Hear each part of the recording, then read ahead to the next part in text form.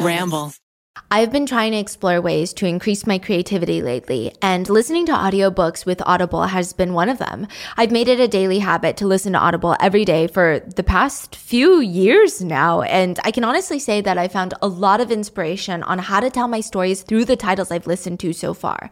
Audible makes it so easy to listen to because it's pretty much hands-free, meaning I can listen to it as I'm driving, doing my skincare, or even when I'm cooking dinner.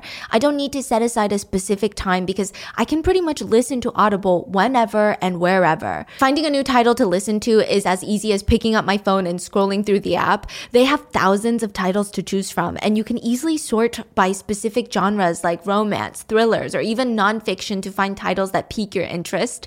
Currently, I'm listening to First Lie Wins by Ashley Elston. The main character is Evie Porter, and she has the perfect life, a doting boyfriend, a white picket fence, and a fancy group of friends, except there's only one catch.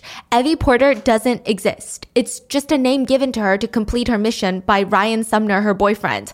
I never want to pause this audiobook because it constantly has me trying to guess what's going to happen next. If you enjoy psychological thrillers that centers around a cat and mouse game, I definitely recommend listening to First Lie Wins.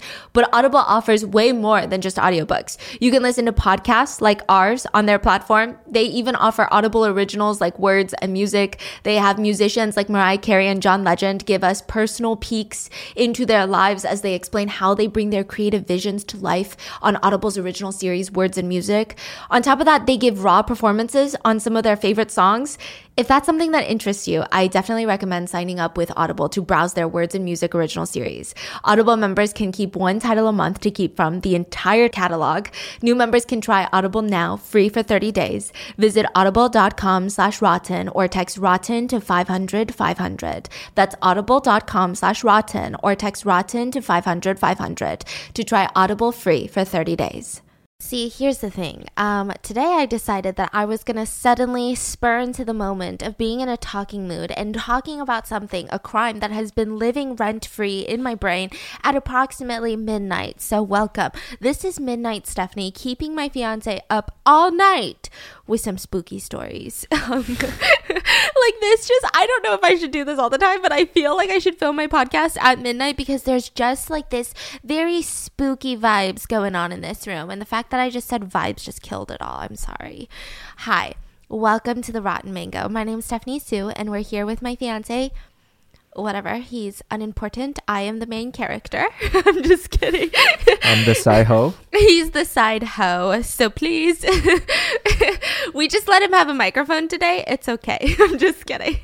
So today's story is going to be very interesting because I just want to take you guys into my brain really quick. I feel like I like to envision my brain as just an apartment complex, and I only have a certain number of units, and I only allow certain numbers of units to live in my mind rent-free.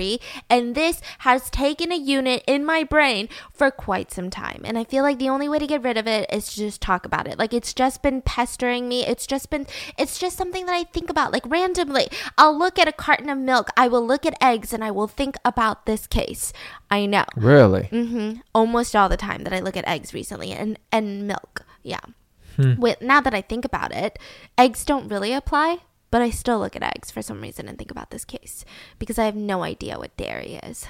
Okay. Yeah, so it's really interesting. Now, originally, this week was supposed to be about the Night Stalker, Richard Ramirez, a serial killer in Los Angeles. And I was really excited to talk about it, but something inside my soul was like, no, you need to talk about this one. And that's exactly what we're doing. So welcome to the Roger story. Now, this is about a serial killer, but it's not going to be like the serial killers that we've talked about where I focus primarily on the serial killer's childhood not because I care more about them, but just because I feel like when it comes to somebody who just kills people for fun, because they're so messed up, you just need to know where that comes from. And I personally find it a little bit fascinating. I find, learning all of the steps of their life and how they became who they were to be fascinating. But this one is about a serial killer, and we're primarily focusing on the victim's story because, it's just gonna mess with you. If you don't like crying yourself to bed tonight,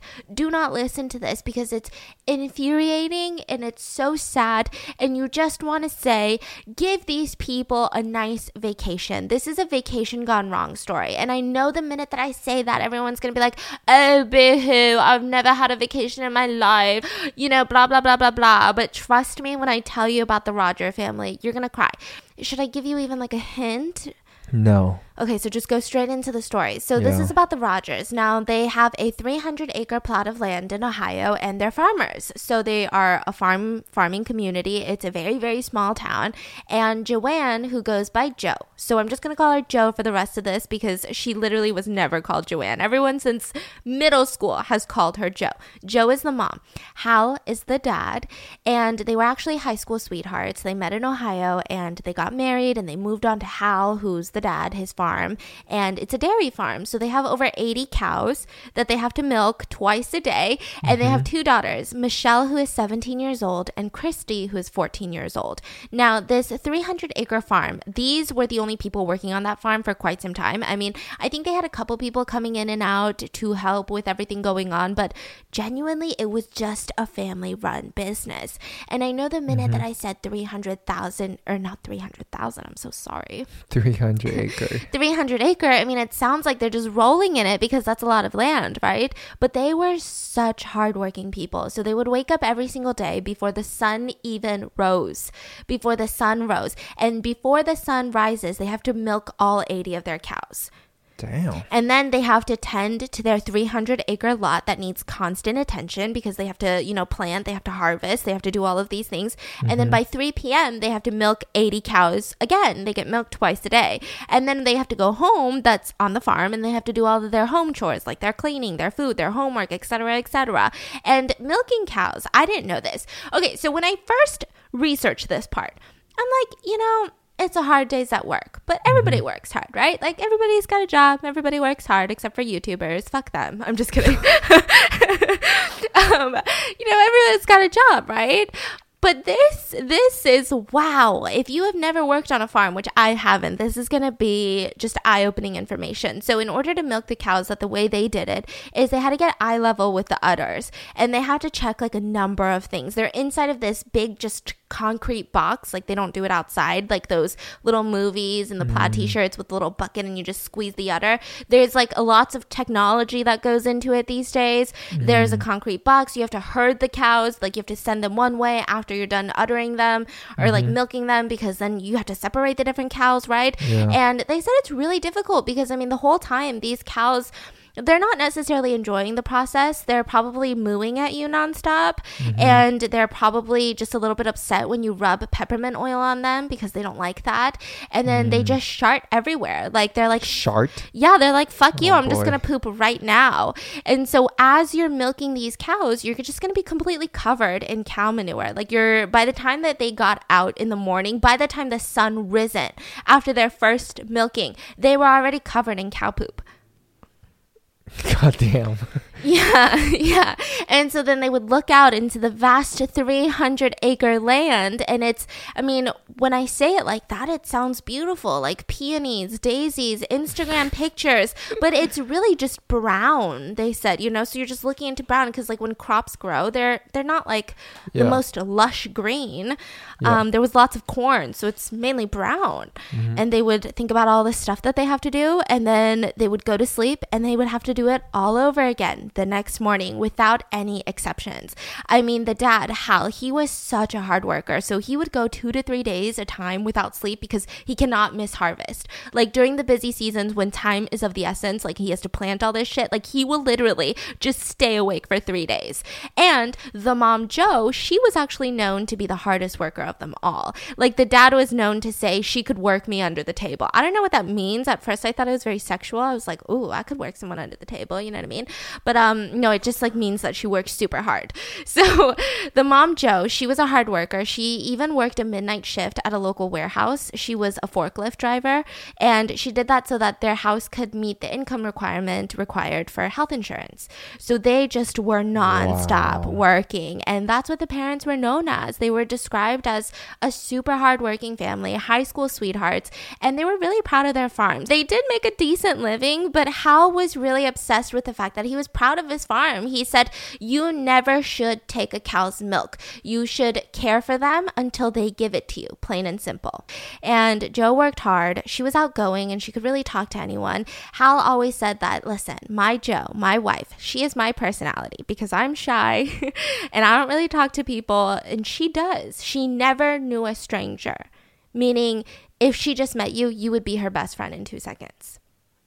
Okay, so she's super outgoing. Yeah, super outgoing, which is fascinating because Jo actually lived an incredibly sheltered life. So she grew up on a farm of her own with her parents. And by the time that she was right out of high school, fresh out of high school, she became pregnant with Michelle. And she got married to Hal while she was pregnant with Michelle. And her parents were so disappointed in her for some reason. They were like, listen, we're going to have a church wedding because that's what God intended, but you're not going to wear a wedding dress and you cannot invite any of your friends. So they had a super low-key wedding, and then afterwards afterward,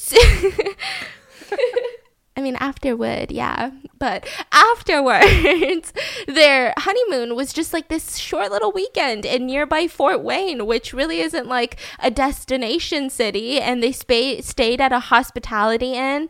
They just really didn't have anything luxurious in their life. All they knew was work. But Jo kind of made it work. I mean, she was super outgoing. Like, she would just sing, she would dance, and she would bring Hal out of his shell. And she would continue to write him all these love notes, even later on in their marriage. So it genuinely didn't seem like there was such trouble in paradise. Yes, they were so stressed from work, but at the same time, I mean, they had these 2 beautiful daughters. And when I say beautiful, let me explain. The daughters loved the farm. They loved the animals. They loved being around the animals. They gave each cow, they had 80 cows, they gave each and every single cow a different name. So normally with farms, they're given numbers, right? But they give every single cow a different name. And they weren't like cow number 1, like cow, you know, and like cacao, you know. They were all so different. They were like April, grandma, crazy. Like, they all had their different personalities in each cow, and the girls would name the name after the personality. And they would know automatically which cow was which, right? And Christy, the youngest daughter, she was actually Hal's favorite daughter, which I feel like it tends to be maybe like a thing with dads and like the youngest daughter, right? I'm the youngest daughter. And Christy was a cheerleader. So she would gather all the cows around in the field and she would start doing her cheers in front of them as if the cows are their audience. And Hal always said, okay, like, she's a good cheerleader because no cow is running away right now. So she must be doing something right. Like, they loved the dogs, right? Not the dogs. This is all over the place. Mango's literally sitting right there, and I looked at her while I was finishing my sentence. And Mango's the name of my dog, by the way, and this podcast. And she's pretty rotten. Yeah, both the podcast and the dog are rotten. So it sounds like paradise. I mean, it sounds like farmland paradise. It sounds like what everyone on TikTok is like, guys, LA is overrated. I'm going to go live on a farm one day, and this is the life I'm going to have. Like, it genuinely sounds just beautiful, right? But it wasn't. So there was a man by the name of John Rogers. Now, John Rogers was very close to the family. As you guys can tell by the last name, he's part of the family. He's Hal's younger brother, and he's his business partner. So he actually owns 50% of the farm, and it was passed on by their parents, right? So the 2 brothers, they're living on this 300-acre plot land, and John, he's unmarried. He doesn't have kids, so he lives in this little trailer that's right beside the house. Now, trouble really started happening because he just was always known for being a little bit weird. People always said that he constantly talked about like going on secret missions. Like, he was like, yeah, I'm going to go on a secret mission for the CIA next week. And everyone's like, you don't work for the CIA. And then he was like, oh yeah, you don't. I meant the Secret Service. And they're like, you don't work for the Secret Service. But they never really understood how weird and how scary he actually was, because one day the sheriff deputy would actually show up to the farm to arrest him for rape. Now, Roger's ex-girlfriend was staying with him in the trailer, so they were dating for quite some time, and then they eventually broke up, and they ended up just sharing the space. She was like, listen, I still need a place to live. Like, they made this arrangement. She was going to live in this trailer, and one day she came home at night, and she was attacked right outside the trailer, dragged into the trailer by a man wearing a mask. She was then handcuffed, blindfolded, and threatened with a knife, and then she was raped while somebody said that they were going to record it. So she went to the police and she was like, listen, I think there's a recording of me. I was just raped in my trailer that I live in with my ex-boyfriend. And guess what, detectives? The voice told me as they were threatening me, I think the voice was my ex-boyfriend. Like, he didn't even try to hide his voice. He wasn't like, hey, baby, like, I'm gonna... Wait, there's multiple people? No, it's just one. She came home with like the man in the mask, yeah. But it sounded just like her ex-boyfriend that she lives in this trailer with. So she's like, I mean, his own place. Yeah. So she was like, this is a little bit weird, right? And so she tells the detectives, like, I think it was my ex-boyfriend that I live with that raped me, because when he was talking, it sounded just like my ex-boyfriend. Like, am I crazy? And so the police get a search warrant and they search John's trailer, and sure enough, they find footage of the rape. So they take him to jail, and this was already really, really tough for the Rogers, because think about it. I mean, this man is your brother, it's your brother-in-law, it's your uncle, and he lived on this plot of land with you. You worked with him every single day. It was intense. And so then the detectives call Hal and Joe, and they say, hey, listen, you need to come down to the station. We need to talk to you for a second. And they said, okay, like, is it about John? Like, what's wrong? So they rush to the police station. This is after John is in jail already? Yeah, in jail. And they sit the parents down and they say, we think that Michelle has been assaulted. What? And they say, what? What do you mean? Wait, he's in jail. So along with the video of him raping his ex-girlfriend, we saw pictures of Michelle, and she was blindfolded and naked in a lot of them. And we also found audio tapes of a girl, and she was pleading and screaming to be left alone. And we felt as if the voice was a match to when we had talked to Michelle. Oh my God. And so they said, if it's okay with you, could we bring Michelle in to question her? And they said, okay. So they bring in Michelle, and she confirmed it. I mean, she said that he raped her repeatedly for the past 2 years. The harassment started when she was just 14 years old. So anytime that her parents were really busy or were out of town for the weekend, going to different areas to like work on other things, right? He would come to the house, tie her hands, and then rape her, and then threaten to kill her if she told anyone. Now, this was going to cause a lot of heartbreak for the parents, because first of all, I really don't understand how Hal was handling it, because I don't know the process of like, this horrendous thing just happened to your kid that no parent wants to experience. But also imagine if that person inflicting this harm is your brother that you've known your entire life and you've loved. I mean, it just doesn't make sense. And so there was so much parental guilt. I mean, they did realize after the fact that, like, Michelle did seem really irritable whenever we left them alone in the milking room together. Like, she just never wanted to be in there. And we always talked about it, and we said their personalities are just so different. Like, they just don't like each other. But now we realize it's because she was deathly afraid of John, and he was raping her. And so then John, he finds out that everybody knows, and he's like, oh my God, I'm being framed. Like, you guys don't understand. This is all a setup. It's just like this massive, massive setup. And for some reason, both of John and Hal's moms, so like Michelle's grandma, her name is Irene, and she's a bitch. She tells everyone that Michelle's lying. So everyone in this farm town, I mean, it's a small knit community. They're all talking about it, and they're like, did you hear about John, like, assaulting Michelle, blah, blah, blah. And the grandma's going around all these like neighborhood bars, and she's like, oh, my granddaughter's a little liar. And so she's nasty. Like, nope, she's lying. I mean, it's all a setup. I don't know what's wrong with her. Teenagers these days, they lie about everything. She was just saying some of the craziest stuff. So Hal ends up cutting off his entire relationship with his mom. So that's like another, again, it's not about Hal, it's about Michelle. But just to imagine the heartbreak that Hal's going through. You cut off your brother. This happened to your daughter. You don't even know how to process that. And then now you have to cut off your mom. Like, yeah. And I'm sure there's so much guilt involved. So then John gets charged for the first crime of raping his ex-girlfriend, and he gets 7 to 25 years in prison for the rape. And he just was never going to be charged with Michelle's crime. She just never wanted to testify. She just wasn't into it. She just wanted to move on. She didn't want to talk to her parents about it. She didn't want to talk to counselors about it. She didn't want to testify. I mean, she said, listen, if you ever force me to testify, I'm going to move. Like, I'm going to run away. Okay. She was just so traumatized. Yeah. And so her charges were dropped, but thankfully he still got a prison sentence. And afterwards, it was intense. So Hal gets super depressed. He just doesn't really know how to process it. He doesn't really know how to handle this. He would spend, lots of days in the trailer, like just couldn't leave and couldn't look at Michelle because he didn't know how to even, talk to her. Yeah. And Michelle, at first, she was really upset, but she was really strong. She was like, listen, I'm going to freaking move on. So she ends up dating a guy by the name of Jeff that she's known since she was in 7th grade. And he even gave her his high school class ring as like proof that they were a solid couple. That's what you do in high school.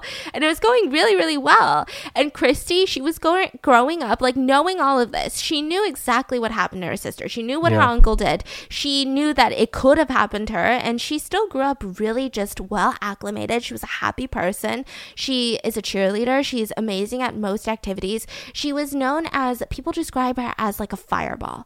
Like they don't really know how to explain it. Just like bubbly, but also sister? A fireball. Yeah. So for like Michelle, the parents and everybody else, she was very reserved. And so she was almost respected. But with Christy, she was only like 3 years younger, but she just felt so much younger. Like she just was so crazy bubbly and she was like this little good girl. She wanted to do everything correctly and just wanted to do everything with like that cheerleading spirit. I see. Now, before I really get into the nitty gritty of this crime, I just have a really quick question to ask every single one of you. Is there something right now in your life that's interfering with your happiness or maybe preventing you from like achieving your goals? Maybe you're a little bit scared. Listen, I was so scared to start this podcast. I almost didn't. For the longest time, people were requesting it. I was like, I just can't do it. No one's going to even care. I mean, nobody does, but that's besides the point. I'm just kidding. I just was so nervous. And one of the things that really helped me get through that stage was BetterHelp. And I feel like I've talked about BetterHelp starting like years ago. Yeah. And it really just is such an easy way to get professional counseling, and it's done completely online. And I feel really secure with it. I mean, I know it's done securely, so I have a lot of confidence in this. And the way that it works is that BetterHelp will assess all of your needs and match you with your own licensed therapist. And you can actually start communicating with this therapist in under 48 hours. This is not a crisis line. It's not a self-help line, but it's actually a professional counseling done online. It's available worldwide. So if you guys are maybe English speakers and you guys live out of the country, especially during times like this, you're like, listen, I've got some thoughts. I want to talk to someone about it. This is perfect for you. And you can send a message to your therapist at any time and you'll get a timely and thoughtful response. You can also schedule weekly video or phone sessions, which is amazing because you never really have to wait in like that uncomfortable waiting room of, oh my gosh, like what if someone I know walks in and they're like, oh, like, is your marriage okay? And you're like, you know what? It's fine, Becky. Okay. Me going on a tangent. And it's really, really easy and free to change counselors because listen, when I went to in-person therapy, there would be so many times where I know that this person is reputable, they're amazing, but they just don't work with me. We just don't click. And BetterHelp is actually a lot more affordable than traditional offline counseling. And they also have financial aid available, which is amazing. But don't take it from me. You can actually read their thousands of testimonials on their website. You guys actually get 10% off your first month at betterhelp.com/rotten. betterhelp.com/rotten.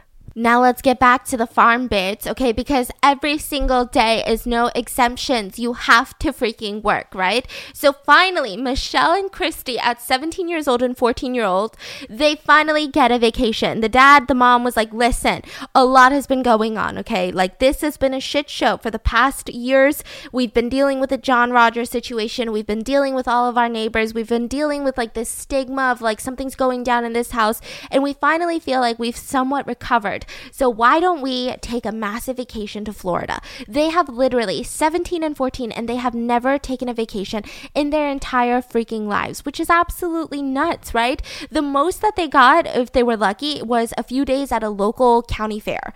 Like that's it. That was like the extent of like a vacation. So somebody else is taking care of the farm? No, not exactly. So the dad, Hal, he wasn't able to go. So it was really intense.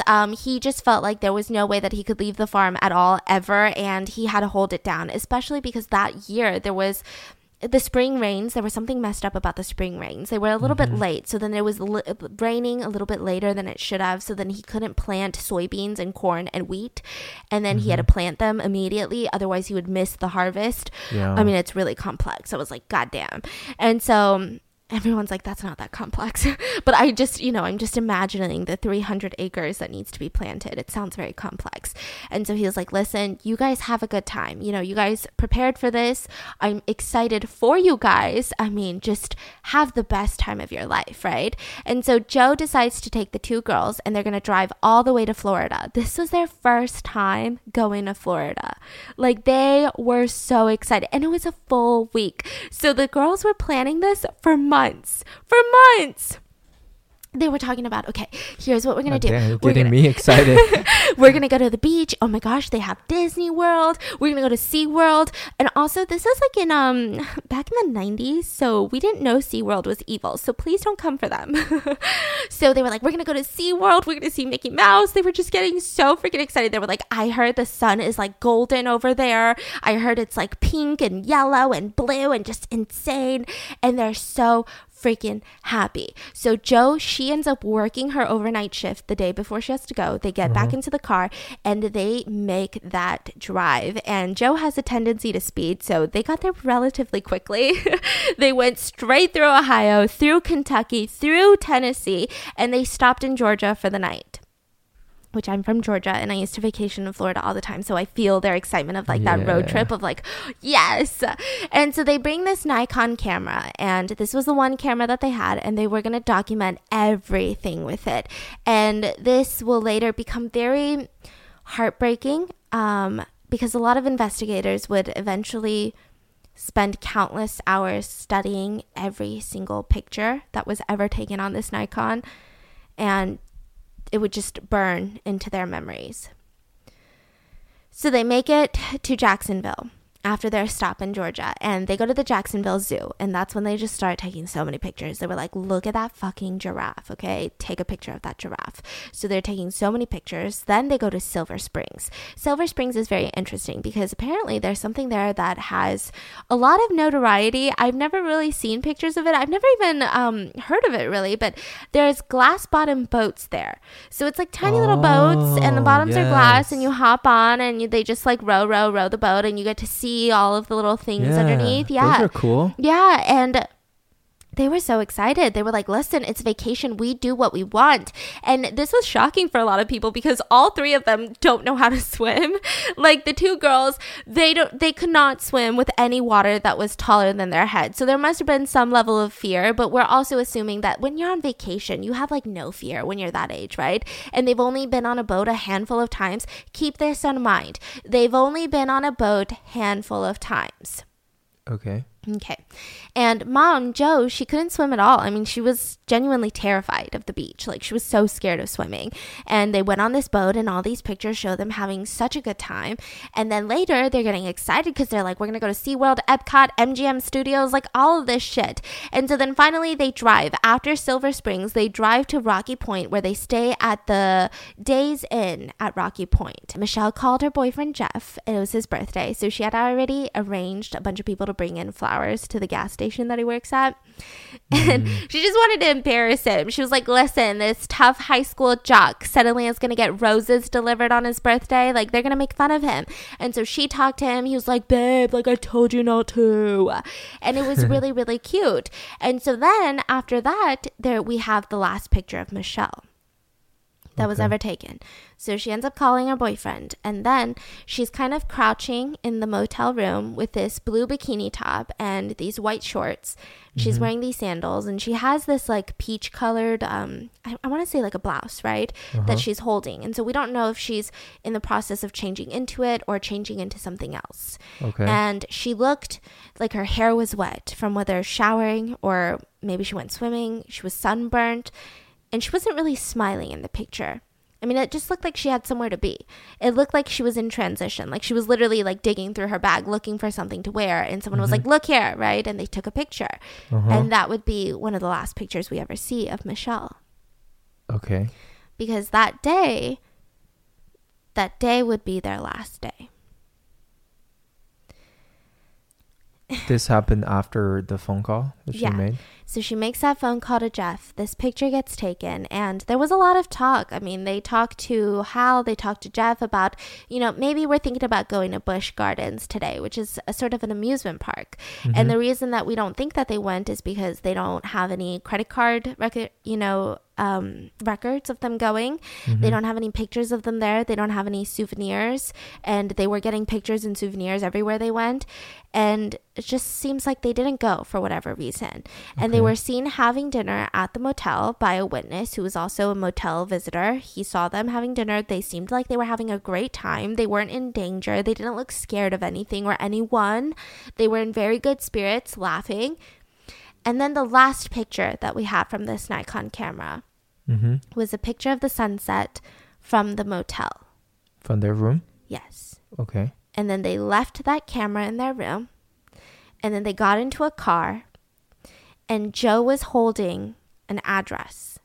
It was written on a brochure, and it was an address. And she drove in their car all the way to that address and then was never seen again. So that address was leading her from the motel to the boat ramp. Boat ramp? Yeah.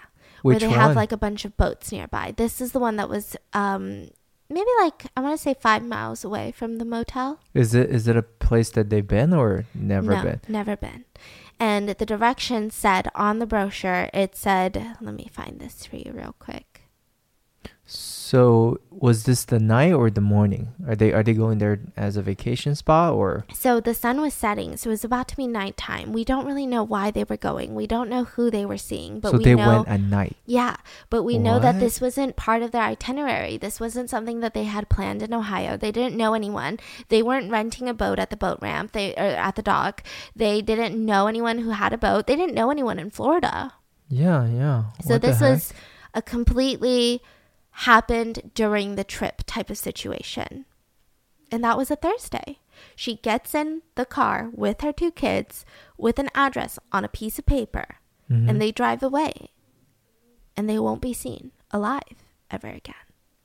What? I mean, I'm telling you, it lives rent-free in my brain. So then Sunday, this was Thursday. Now, Sunday, she was expected to be back in Ohio. She was actually expected to be back in Ohio on Saturday, but, Hal was like, I'm just going to give them some leniency. Like, it's fine. They're probably having such a good time. They're probably, stopping by all these places and taking pictures on their way up, maybe.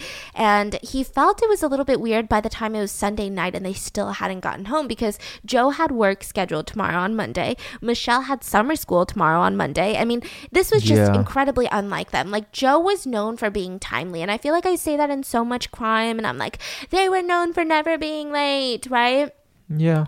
But Joe genuinely was. Like, she was a workaholic. Like, she stuck by her word. Like, she would work all day on the farm and she would never be a minute late to her warehouse shift.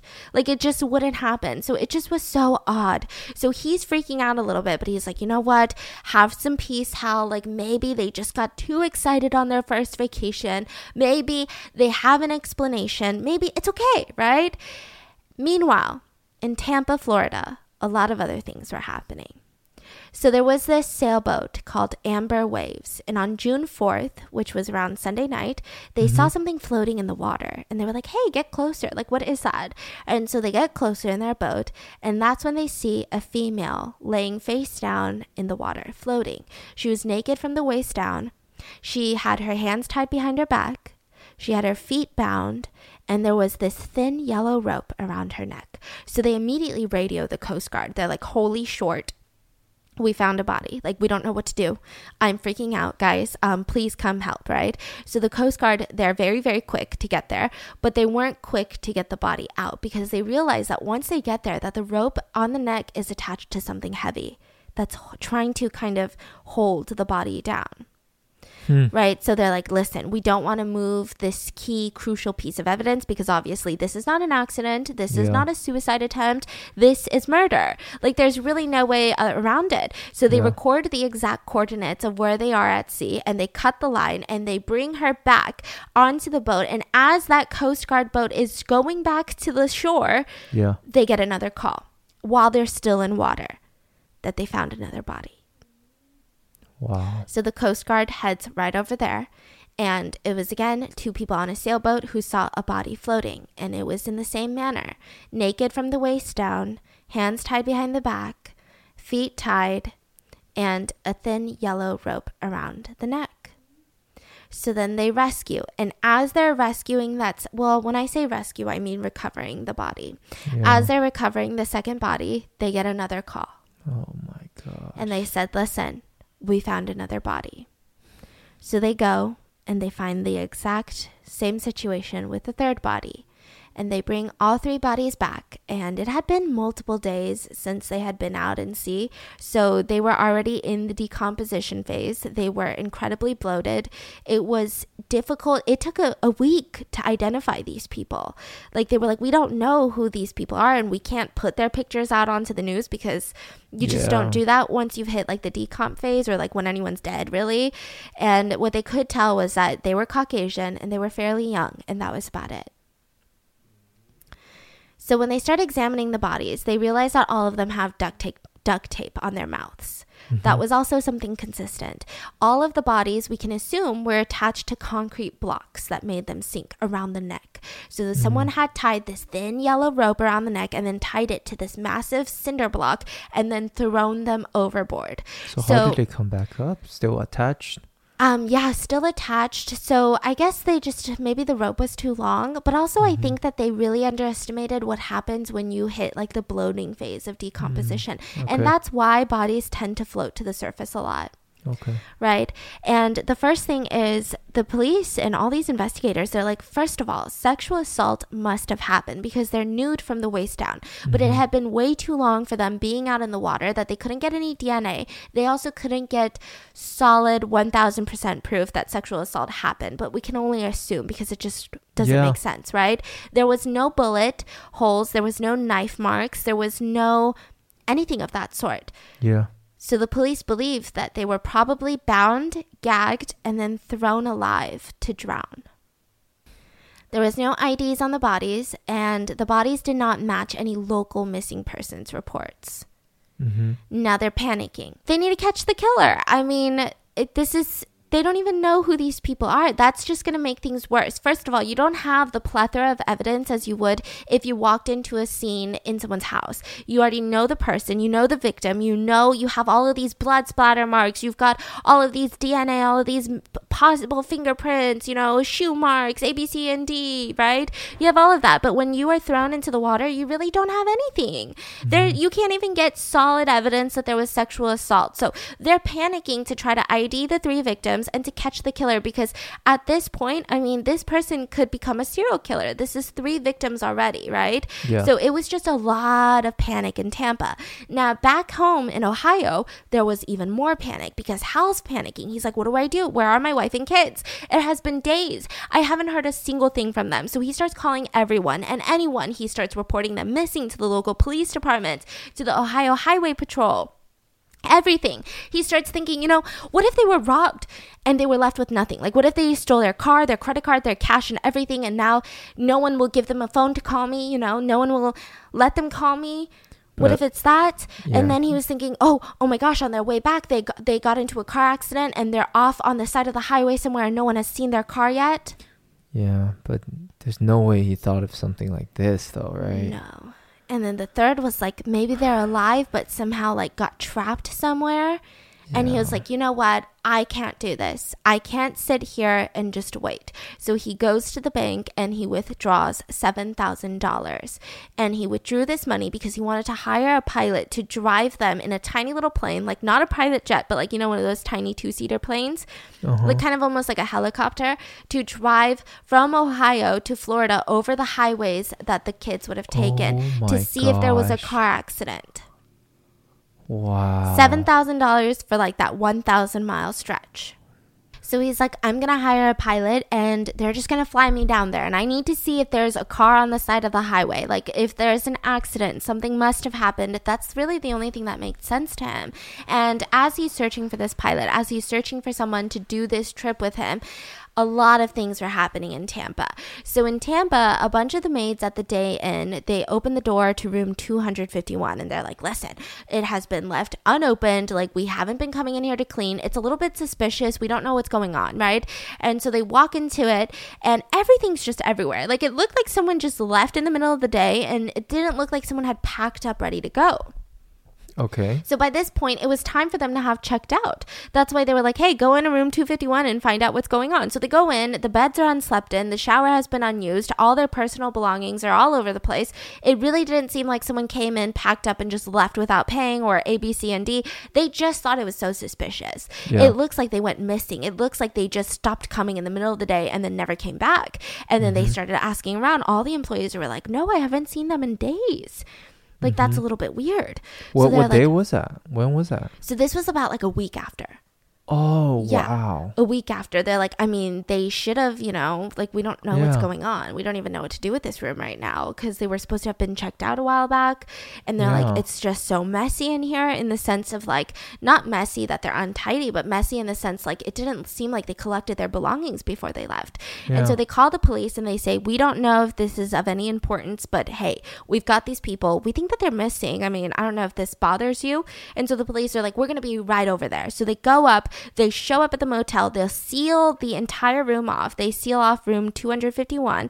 And they were able to get fingerprints off of their toothpaste bottle and match it from the fingerprints of the victims. Oh, wow. And that's when they realized these victims are Joe, Michelle, and Christy Rogers. And this was a week. This was a week, and they were confused because none of this makes sense. Why Right. would anyone kill just a family from Ohio, like, that has never been to Florida, doesn't know anyone in Florida, doesn't Yeah. have a lot of money? It's not like there's no sign of a robbery. The car was there completely fine too. Yeah. It just was so strange. So they were able to contact the sheriff's department in Ohio, where Hal lives. And Hal is actually really good friends with the sheriff. They went to high school together. So the sheriff came over personally Oh, man. and broke the news to Hal. And Hal said it was almost like an explosion went off afterwards, because the minute after he told me, almost immediately, he was just getting bombarded with calls from friends of the girls, from family members, from family friends, from news reporters. Journalists were showing up at his house. Like, he did not even get a second to understand or process what was happening before this just bomb exploded in front of him. And he said that the only thing that made sense to do was, as all of these people were calling him nonstop, as all of this was sinking in, was that he kept working while he was crying. He milked the cows while he was crying. And he just wanted to ask somebody, why all of them? And he didn't know what to do. I mean, he didn't really have any help around the farm, so he just kept milking and crying. Yeah, it was really bad. So they find the car that was parked, and it was relatively undisturbed near the boat dock, right? And inside of it, they find the note that was crumbled that had directions from the motel to the boat ramp. And it says, turn right, west on 60, like, go about 2.5 miles, and on the right side before you hit the bridge, that's it. And then it says blue and white. Blue and white. What says blue and white? Like, just handwriting, blue and white. So the police are assuming that it has to do with the colors of the boat. So they're thinking, okay, maybe it's a blue and white boat, right? So they're like trying to dig into this. They're like trying to figure out why would they go to this dock? They don't have a boat. They don't have friends who have a boat. And it's not really a place where you can get boat rentals. I mean, none of this is making sense for them. And that's when they find out about Michelle and John. They were working with the Ohio Police Department, and they were like, listen, we need to tell you something about Michelle, especially when you brought up the fact that Michelle was assaulted before she was murdered. She was actually assaulted by her uncle, and he is in prison right now. So they're like, okay, so he was in prison at the time of the murder? And they're like, yes, he's still in prison. And the police are still like, listen, I just don't think that we can put it past somebody who would assault their own underage niece to not try to organize something to happen to her outside of bars. What? Like, maybe he had gotten somebody to be like, you're going to kill her in Florida, Okay. Maybe it was that. Maybe he was upset with the family. Like, I don't know. What could it be? So 2 police officers, they end up going to Ohio, 2 detectives. And that's when they're just, I mean, it just was a shit show in Ohio. So they're getting ready for the funeral, and the gravedigger, so Zion Lutheran Church is the church that everybody went to, including the Rogers, and the gravedigger was just a local man. He would go in, he was a buff dude, like he would go in and he would dig you a grave in 5 minutes. So the church constantly called him to dig graves. Like usually it's like, hey, old Mr. Johnson died, you know, he's 86, we got to dig a grave. So he'd go in and dig that grave. And this time he gets the call and they said it's for the Rogers. And he said, dude, I can't do it. Like, I've known them my whole life. There's no way I can dig graves for this family right now. Oh my God. So they had to find a bunch of other people to dig this grave.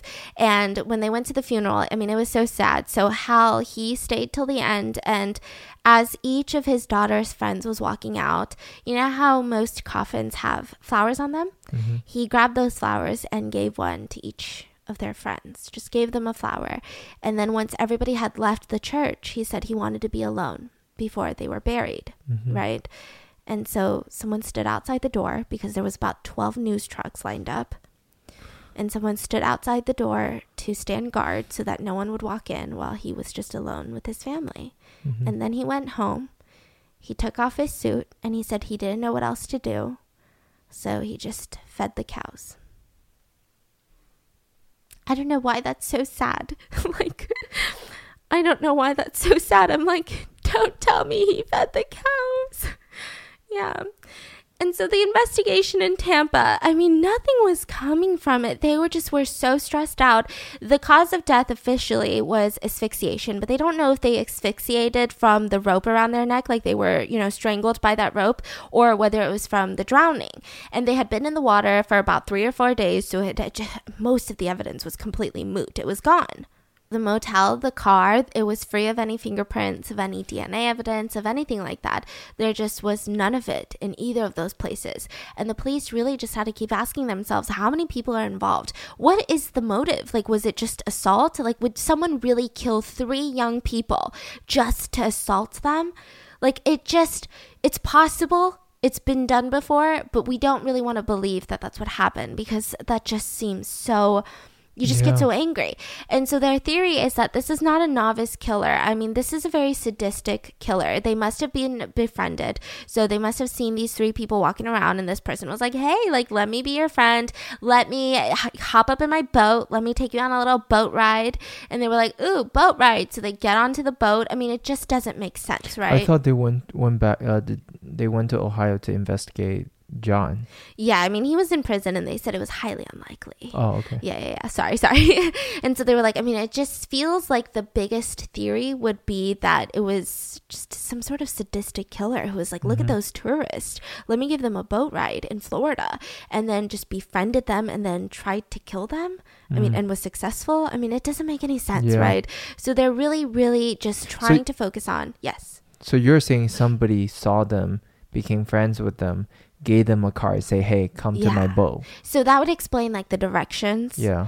And that would also explain, I mean, this had nothing to do with their itinerary. They don't know people, so there's no personal motive. So it seems like the motive was either to kill someone as a serial killer or to assault, and then it ended up with murders. Yeah. So they put together a task force to handle this, and they try to locate, I mean, they do a lot on this one.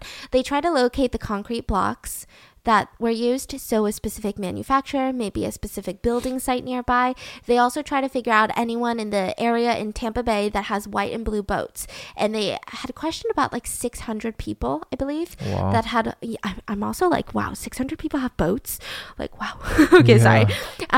They even expanded their search into Georgia. They gave out a $5,000 reward. They were like, if you have any freaking information, please let us know. They ended up getting 800 tips, which is a whole shit ton of tips. And one of them was a really promising lead. So it said, hey, listen, there's a man and he's got a white and blue boat parked outside of his house. He's my neighbor and he's creepy. And someone had actually seen this same person offer a boat ride to a couple at the same area dock. So they were like, holy shit, like maybe he's just going around offering boat rides where he's going to kill people. So they go. They drive up to his house. Skirt. The police arrive and they're ready to question him. And already their alarm bells are going off because he looks so suspicious. He's sweating bullets. He looks uncomfortable. And sure enough, in his driveway, they see that white and blue boat docked, and it's sitting on top of a bunch of concrete little blocks that look just like the ones, the ones where that was tied around the girls' necks, right? Yes. He had already been arrested before in the past for burglary, for grand theft, for aggravated assault with a deadly weapon. So he sounds like scum. Like, he doesn't sound like just the best citizen that has ever walked the face of Florida, right? And so they're like, listen, I mean, this is creepy. They also see inside that boat that he has the same thin little yellow wires that were around the girls' necks. Way. So they were like, this is the dude, and he's acting all suspicious. So they're like, let's get him ready. Let's arrest him. And he's like, officers, can I talk to you in private? And now, on a side note, I want to talk to you guys in private really quick. I want to talk to you about a video that I recently did with whipped coffee, with Targona whipped coffee. Do you remember that video, honey? Do you remember it in its full glory? The amount of times that we had to clean our kitchen. Yes. All these food trends that are going on right now. The jalapeno Takis that sent me to the restroom for like 5 days straight. The whipped coffee that made our kitchen just so disgusting. Listen, I don't know what I was thinking when I was so ambitious with all of that prep. And I don't even want to think about food prep anymore. Like, that's literally the last thing on my mind, which is why I've been keeping it super easy with Daily Harvest. Not cooking has never felt so good, nor has it tasted so good. It's so delicious. The way that Daily Harvest works is it delivers delicious food straight to your door, and it's built on organic fruits and vegetables. So it's completely meat-free, but that doesn't mean that it's protein-free, because I need my protein. It's full of protein, it's full of all these organic yummies, and it's just gonna fill you up and make you feel like you're making good choices. It only takes a couple minutes to prep. You never really have to question if the food that you're eating today is gonna be good for you, or if you're gonna get like that little afternoon slump after lunch. You're never going to do that because they don't use any preservatives, no added sugar or artificial ingredients.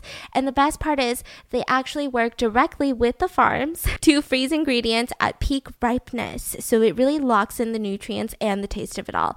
You can choose breakfast. They've got smoothies. We've been loving like anything with acai in it recently. We're a little bit late to the game. They've got this delicious mango and kale smoothie. They've got these oat bowls with just raspberries on top of this like warm gooey oats in the morning. They've got chia bowls, and my favorite right now is harvest bowls. There's one that's lentil and tomato bolognese, and I can't even explain to you how delicious that is, and it's so easy to prep. And they also have flatbreads if you're in for that. The best part is everything stays inside your freezer until you're ready to eat, and you just take it out. Takes a couple minutes, and it really helps us reduce food waste. And right now is amazing because they're minimizing their environmental impact. So they're in the process of transitioning to 100% recyclable, plant-based, and renewable fiber packaging. So Make sure to check out Daily Harvest. We all deserve a break from cooking. So enjoy that undeniably delicious, clean food without any prep. Keep it simple at dailyharvest.com.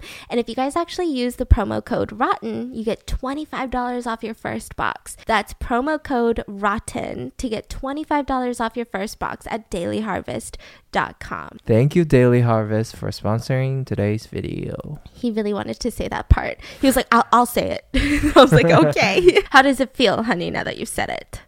Responsible. Eat responsibly.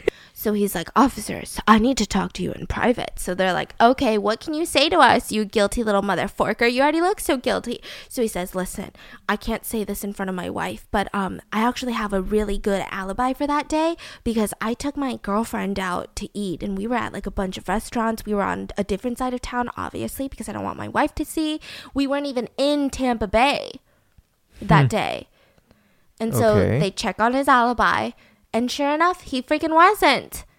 And I mean, he passed the polygraph. It was a complete dead end. They were like, this is the most promising lead that we have. And it was an utter dead end. I mean, they just were losing their minds. They're just getting so frustrated. So then that's when the police are like, maybe we're a little bit too quick. Maybe we were a little bit too fast in Ohio. Maybe we need to go back and think about John one more time because it is a little bit suspicious. And what about Hal? You know, we never really questioned Hal. We just kind of assumed that he wasn't guilty, right? So they go and they talk to John. Now, what they knew about John was that nobody would be surprised if he had actually planned the murder of his family members. Like, nobody would have, like, just dropped to the floor, just shook, fainting. I need my fainting couch. But people felt like it was really unlikely because he didn't even know about the plans of them going to Florida. When he went to prison was way before they had plans to go to Florida, and nobody really talked to him. He never made any phone calls to anyone in Florida or any long-distance phone calls from jail. He never had money coming in or out. It just didn't make any sense. Now, on the other hand, though, Hal seemed a little bit suspicious because he had actually posted John's $10,000 bond prior to all of this. What? So when John, before his trial for the rape of his ex-girlfriend, he was allowed out on bail if he had the money, and Hal posted the $10,000 bond. And it was really the talk of the town. Everyone was like, this is a little bit strange. Like, this is the person who assaulted and raped your little daughter, and this is also your brother. Like, why would you ever pay that? And when the police asked about it, he said, his word is all he has. And before he found out about what happened to Michelle, he only knew about the rape of the ex-girlfriend, and he was so upset with his brother, obviously, about that. But he had promised to pay the bond, the bail. He promised to pay it. Okay. And then he found out about Michelle. And then that's when he was like, no, I'm not going to pay this. But then he was like, wait, maybe I can get something out of it. So he went to John and he said, I will only pay your bond, your bail, if you promise to sell half of the farm, because I can't work with you. So he wants to take over the farm now. And so he said, okay. So he basically spent 10 grand to purchase the farm from the brother. But like the police were like, I don't know, still suspicious because, you know, this is your daughter's rapist. This doesn't make any sense. Yeah. And so he said, this is my word. This is what I said. And this is what I got out of it. And then the police go back and they go, well, listen, we checked your bank account. And here's what's very interesting, right? Is that you had a $7,000 withdrawal almost immediately after the murders happened. Almost immediately after the bodies were found, before you allegedly, you know, didn't even know that they had been murdered. Who did you give that $7,000 to? Was that someone in Florida, maybe, that you had hired to kill your family? Yeah. And he said, no, I got that $7,000 because my family was missing and I wanted to fly a plane, a tiny little plane, get a pilot to fly from Ohio on the highway to see if there had been any accidents. Did he fly? No, he never flew. And so the he police still has the money. And so the police believed him. And as they're walking out, they turned around and they said, you know, we never really asked. So what happened to that $7,000? Yeah. And he said, oh, follow me. And they followed him to his truck where they found $6,000. And they said, what about the rest? And he pulled out his wallet and he had $1,000 inside. So they were like, damn it. Like, not that they wanted it to be, you know, the husband, but they were like, it really doesn't seem like anyone's guilty over here. It genuinely seems like there's no suspects in Ohio. It must have happened in Florida. I mean, it doesn't make any sense. So now they're freaking out because it's so random. And that's what's scary about crimes. When crimes are random, the chances of it getting solved are so slim. Like, why would you do this? So it's getting so difficult. The case starts going cold, and the team, the task force that's dedicated to this case of the Roger family goes from 20 investigators to 4 and then to 2. As the case is going cold in Tampa, I mean, this just wreaked havoc in Ohio. So the investigators are in and out of Ohio, and when you have such a small town like that, when you have such a tight-knit community like that, and you have 3 people of the same family just go on vacation to Florida, like not even out of the country, because maybe that sounds a little bit better. We're like, well, we don't know what happens out of the country, right? But fucking Florida, really? Yeah.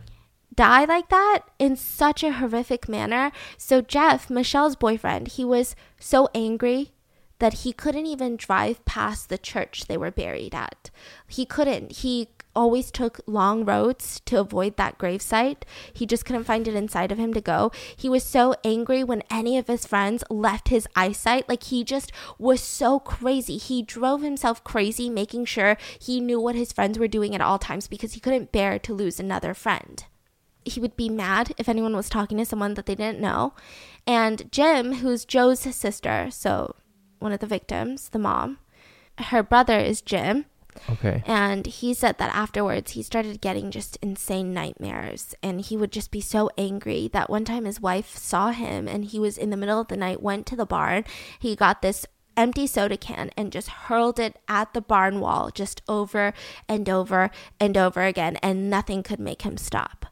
His wife's name is Colleen. So this is the aunt to Michelle and Christy. Yeah. And she was wrecked. I mean, she recently was also raped. They went on vacation to South Carolina, her and Jim, and she was at a beach and she was raped. Oh my gosh, what is going on? And because this happened to her and then it happened to her family, she just hated the world. I mean, she didn't know what to say. She felt like, people always say good things happen to good people. That's all bullshit. Like, the world is cruel and it's unpredictable and it just will fuck you over. Like, there's nothing good about this world, is how she felt.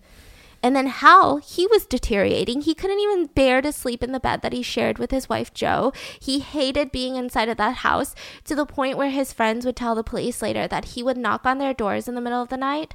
Well, it would be like 7 p.m. Okay, that's late for them. He would knock on the door at 7 p.m. They would open it up, and they had a routine. They don't even say a word. He just plops down on the sofa next to them. They watch some TV together, and he falls asleep sitting up on that sofa. They put a blanket on top of him, and by the time morning came around, he had already left to go milk his cows.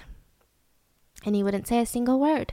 He just would sleep at his friends' places and then just go home. The crazy thing is, outside of his friends, everyone thought Hal did it. All of the other townspeople, they thought Hal did it. The people that weren't close to Hal, Michelle, Jo, or Christy, they thought Hal did it, because no one in Ohio could believe that something this random happens. Are you kidding They're just me? like, it just doesn't happen, you know? There's no way that the world works like that. You know, you're talking about 3 random farmers from Ohio. Why would anyone try to kill them in Florida, right? So the police are freaking out. Ohio's in havoc. Like, it's just, everything's falling apart until the police finally get a lead. One of the officers was able to link another report that they had from a Canadian woman about a rape. And they were like, listen, it looks so familiar to this case. This happened in a beach that was not too far away from Tampa Bay. And look at the report. So the report says that a 24-year-old Canadian woman who was visiting from Canada with her and her girlfriend, they were on vacation. Her name was Judy. So Judy, she came to Florida with her friend, and they were just trying to have some fun when a man approached them at a 7-Eleven, and he was really nice. Like, he was in his mid-30s. He said that his name was Dave, and he owned some aluminum company, and they struck up a conversation, and he just was like, listen, you want to come on my boat? Like, I've got a boat. It'll be so fun. And she was like, you know what? That does sound fun. So she's like getting ready for the boat ride. Her friend is suddenly last minute like, I don't really want to go. Like, maybe you go alone. Like, he seems cute. Like, is this like a thing you guys are gonna do? And she's like, no, definitely not, but he's nice, and also I don't have his number, so I can't like call him to cancel. So I guess I'll just go by myself and I'll be back, right? So she goes on to the very first boat ride together, and it was super fun. It was just the two of them, and he was at the end of it, when he was dropping her off, he was like, listen, I want to take you and your friend on a sunset cruise. Okay. So sunset time, I take you guys on the boat. We'll see the sunset. It'll just be, I mean, you've never seen anything like a Florida sunset. Where are you from? Like Toronto? She's like, yeah, I've never seen a Florida sunset. So he's like, yeah, so you and your friend can take pictures. That'll be fun. And so she's like, that will be fun. Thank you for inviting me. So she goes back to her friend and she's like, listen, we're going to go on a sunset cruise. It's going to be so much fun. And her friend is like, I don't want to go. And so she's like, God, okay, well, I'll just go alone again. Because the first boat ride was so amazing. I mean, he was very just a good conversationalist. He was very polite. There was nothing creepy about him. He didn't try to like, you know, touch her hand or like hold her hand or anything like that. He was just amazing. So she's like, great. So she goes alone, and when he approaches her and sees that she's alone, he seems irritable. Wow. He seems annoyed. And so she's like, okay, that's a little bit weird, but maybe today was just a bad day for him. So she gets onto the boat, they make it out, and all the way out into the ocean, which is so far from the shore, he starts trying to hug her, and she says no. And then he starts trying to kiss her, and then she says no. I mean, how many times does she have to fucking say no? And then he says, listen, I can either put duct tape on your mouth, or we can do this the easy way. And she says, I will report you for rape. Like, you're not going to get away with it.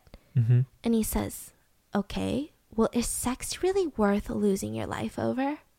because you can either have sex right now or I'm going to jump you, like throw you off the boat. I mean, she would probably drown and die. Yeah. And so she tries screaming. No one's around. And he says, you think anyone can hear you? And so she freaks out and she says, please don't do this. Now she's trying to just like target his humanity. She's like, I'm a virgin. Like, please don't. Like, I've never done anything like this. Like, please don't do this to me. And that kind of got him more excited, she said. And so he raped her.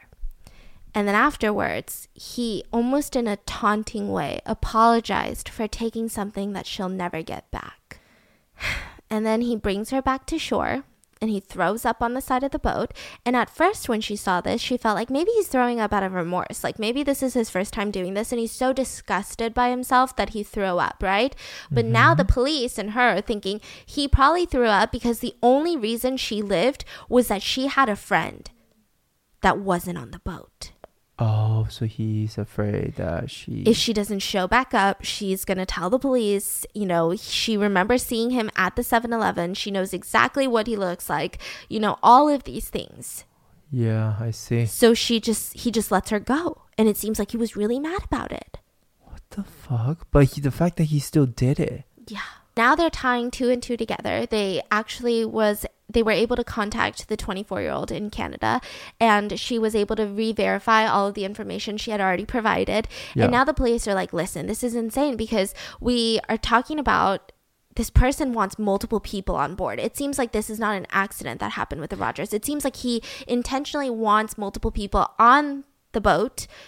He uses duct tape. He targets tourists. You have someone from Canada. You have people from Ohio, right? He offers them a boat ride. He's really nice. He sees them somewhere that's not near his boat. So then he has a different time that he's going to meet you, et cetera, et cetera. It's a shame that the police didn't try to catch that dude until he kills people.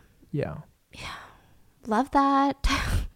So then they get the 24-year-old Canadian, Judy, and they ask her for a sketch. So she works with a police sketch artist, and they were able to get this little picture of the guy. And they released it into Tampa Bay to the media, to the press, and they were flooded with tips. They got 400 tips like within almost immediately, I think.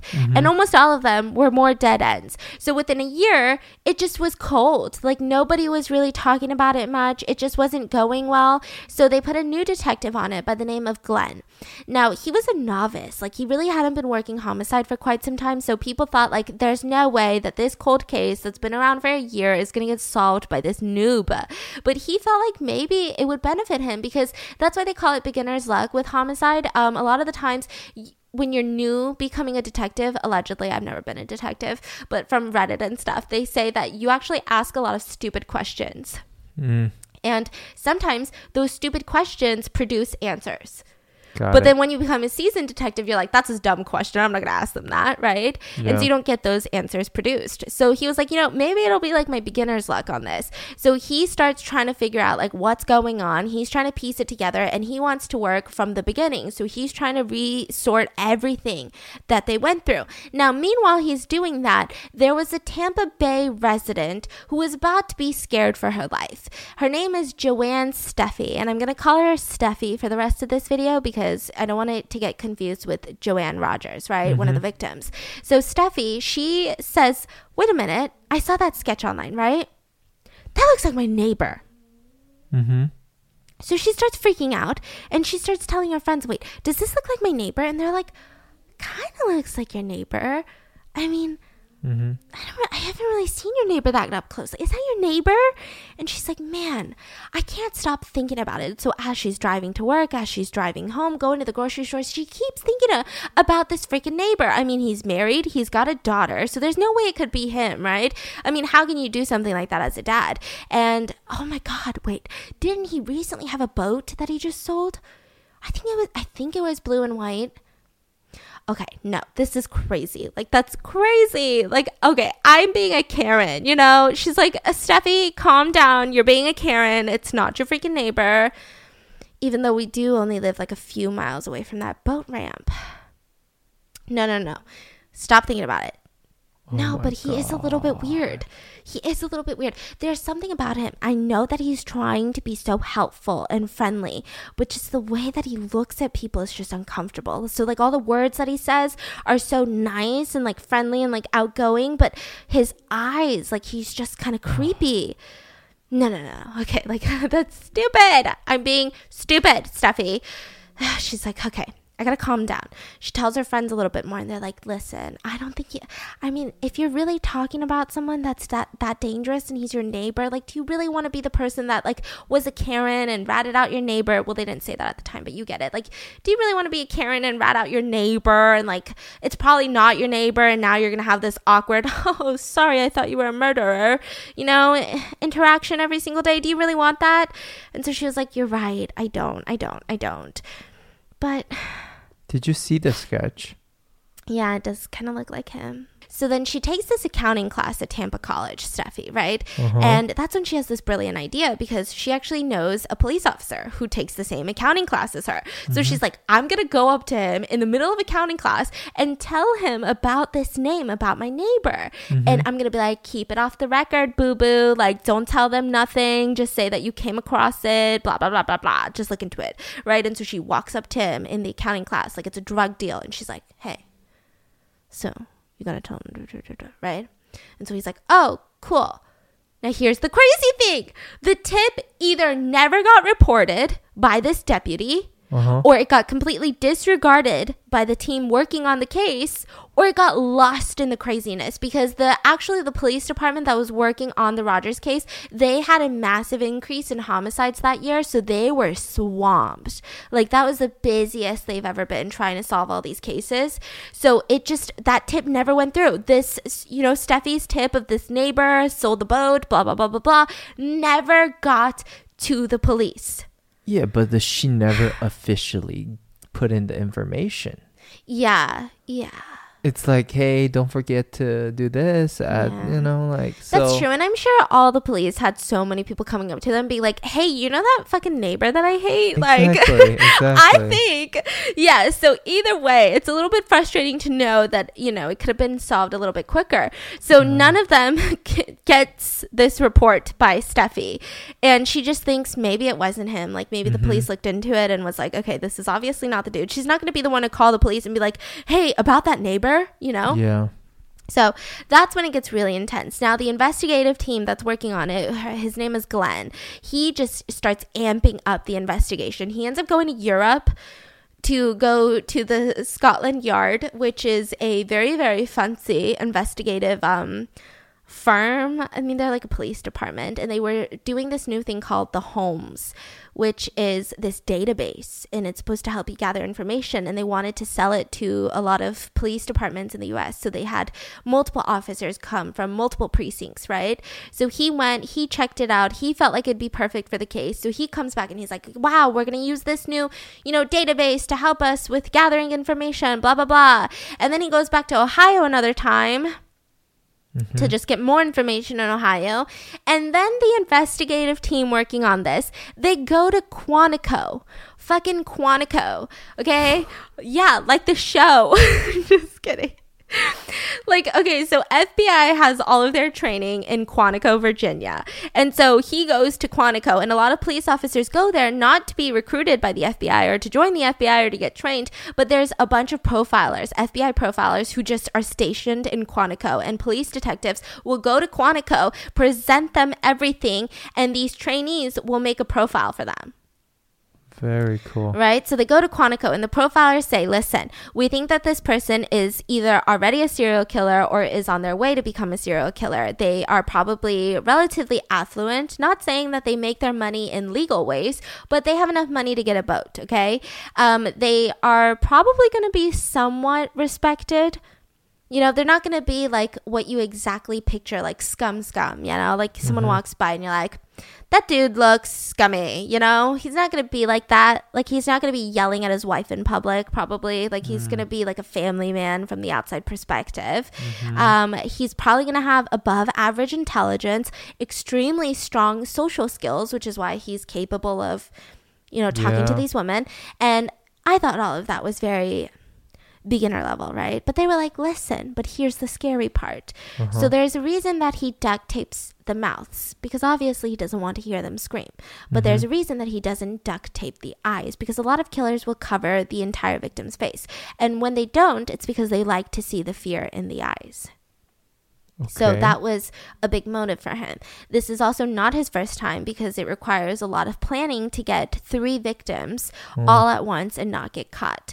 And now that he's gotten away with it for the past year, he's probably building confidence. He's probably going to try to kill again, but he is the type of person that will learn from his mistakes. So he's not going to do the same MO. He's going to conceal the bodies better, because the only thing that could tie him to the murders are the bodies, and he knows that. So he's going to try to hide the bodies a lot better. And then the FBI tells the police team, you need to use the media. That's pretty cool that they're able to. He says this one will be a hard one to find, because he looks pretty regular. He's probably got some sort of regular life with a regular job, with a regular family. Like, he's not going to be some alarming figure in a community that everyone's going to call up and be like, I know the killer, right? He's going to be pretty much well liked. Like, you need to use the media. You need to have more eyes on this case, because it's just not going to cut it. Wow. So he was like, okay, shit. So they go back to Tampa, and immediately after they get back from Quantico, someone from Tampa had written a investigative journalism piece on Hal. They said, remember those murders that happened in Tampa a year ago? Well, it's probably the husband in Ohio who did it. What the fuck? What the fork? So then this was alarming for the detectives, because first of all, I mean, that is a poor dude. Like, they've met Hal on multiple occasions, and they're like, we really don't think that it's Hal, and that it's really depressing to be framed for your entire family's murder when you weren't even in the same state, because you were busy milking your cows. Like, you had so much work to do that you didn't even go on vacation with them. And so the detectives are upset about that. But the main thing that they're upset about is the fact that once this gets out, and if the public believes this, they're not going to be on the lookout. They think this is completely solved. They shouldn't be concerned that there's a potential serial killer on the loose. They shouldn't be concerned that they need to help solve this case for the betterment of their community. None of that. They're just gonna be like, oh yeah, another husband kills their family. What? Whoop-de-doo. What's new, right? So they bring in Hal, and they make him take a polygraph, and he passed with flying colors. I hope Hal sues that person. Yeah. No, seriously, that's really disgusting to. Yeah. Especially because I don't think they even tried to, like, talk to Hal. Yeah. Yeah. And so, So the police have a massive press conference, and they're like, first of all, it's not freaking Hal, and you guys need to start looking at Hal like a victim. He is a victim in this story as well. Okay, thank you very much. And they also looked straight, deadpan into the camera and said to the killer, we're going to hunt him down until we find him. And so then that's when Steffi sees this. And she's like, well, obviously the police look really into it. So they must have questioned my neighbor, you know, while I was at work, while I was at church, while I was, you know, getting some groceries. Because they're actively looking for the killer. So why wouldn't they follow my lead, right? So she thinks her lead has been processed. And she said, well, maybe I should follow up with the police one more time, right? Yeah. But there would be no point because my neighbors have moved. They up and moved. We have no idea where they are. They stopped paying for their house, so the house became foreclosed, and no neighbor has seen them for months. What? They just up and disappeared. They never said goodbye. We never really even saw the moving trucks. What is about that? She thought it was weird. Yeah. Yeah. And then she was like, well, maybe, I mean, okay, just a speculation, but there was a lot of talk recently around the neighborhood that this case was going to be featured on Unsolved Mysteries. Yeah. I know that one person's going to be like, the Netflix show? It was actually not a Netflix show, I believe. It was like a TV show in the 90s. Huh. It's almost like Dateline right now. Okay. Yeah. So it was going to be featured on Unsolved Mysteries. And she was just like, okay, this is so strange. So she starts talking to her sister and she's like, I mean, I did tell the deputy in my accounting class and now it's going to be on Unsolved Mysteries. And then they moved. I mean, more people are talking about the case and then they moved. Like, you don't think that's weird? And she's like, well, I mean, I do remember seeing your neighbor. I think you should report it again. So her sister kind of encourages her to report it again. So this time she calls the police station because, I mean, he's no longer her neighbor, so she has less to worry about. So she calls the police station and she says, listen, you need to look into this name. You need to look into this name. His name, my neighbor's name is Oba Chandler. Okay. Right? And they say, okay, cool. Thank you so much. Yeah. Did they even care? Yeah, I mean, they were getting so many tips. And this is the crazy thing. I mean, I don't even want to get into the nitty gritty of it all, but the police station, there was a whole battle within that station too, because the minute that Unsolved Mysteries said that they were going to take up this case, there was so many other police detectives who were mad at the detectives working this case. Uh-huh. Because they were like, see, you're just milking a case and not trying to do as much work as us because we're working on like 25,000 different cases and you've got this one ass cold case that you're working on and you're just trying to do it so you can get a book deal, like start your own podcast or some shit. I don't know. Like they were just so mad. Like they were like, you're really just trying to milk it for what it's worth. And they were like, no, we're not. And then also on top of that, they were spending a lot of money, a lot of resources on this case. So the police station were like, listen, we've got so many more homicides that we need to solve and the community is like turning on us because we're not solving these homicides and you guys are spending so long on a case that we just don't think is going to get solved. And so the detectives, they knew that the longer they had media attention, that's really the only way to get cases solved, they said these days, which I mean, I'm really proud and hopeful that maybe like I can be a little bit of a contributor, but apparently they said like podcasts and all these like media forms of keeping crimes in the spotlight is really good because that gives police pressure. So once that pressure is lifted, that's when you don't really know if they're going to continue investigating. That's very fucking true. So if every week journalists and all these like podcasters are like, where the fuck is this going? They can't be like, oh, we closed the case. Because we'd be like, what? Yeah. You know, so they said we have to keep press. As long as we keep press, we'll have enough money to fund the investigation. So they were doing some crazy shit. They got some company to donate a billboard and they put up the pictures of the Roger family up on that billboard and stuff. I mean, they were doing a lot of interesting stuff. And Joanne was just, Joanne Steffi was in disbelief the whole time because she was like, are they really putting up a fucking billboard? Like, I think they should look into my neighbor too. You know, like they're so busy putting up all these billboards that they're not looking into my tip. Like I called them so many times and they said, hold on, like just be patient. We're working down the tip line diligently. And she's like, work on the tip line, not putting up a billboard. Like she was getting frustrated because she didn't understand the aspect that they needed to do this to keep the money flowing, right? And all of that jazz. So then she starts faxing them with another neighbor. They start faxing them like kind of passive aggressive letters of like, in case you were wondering, we were still, you know.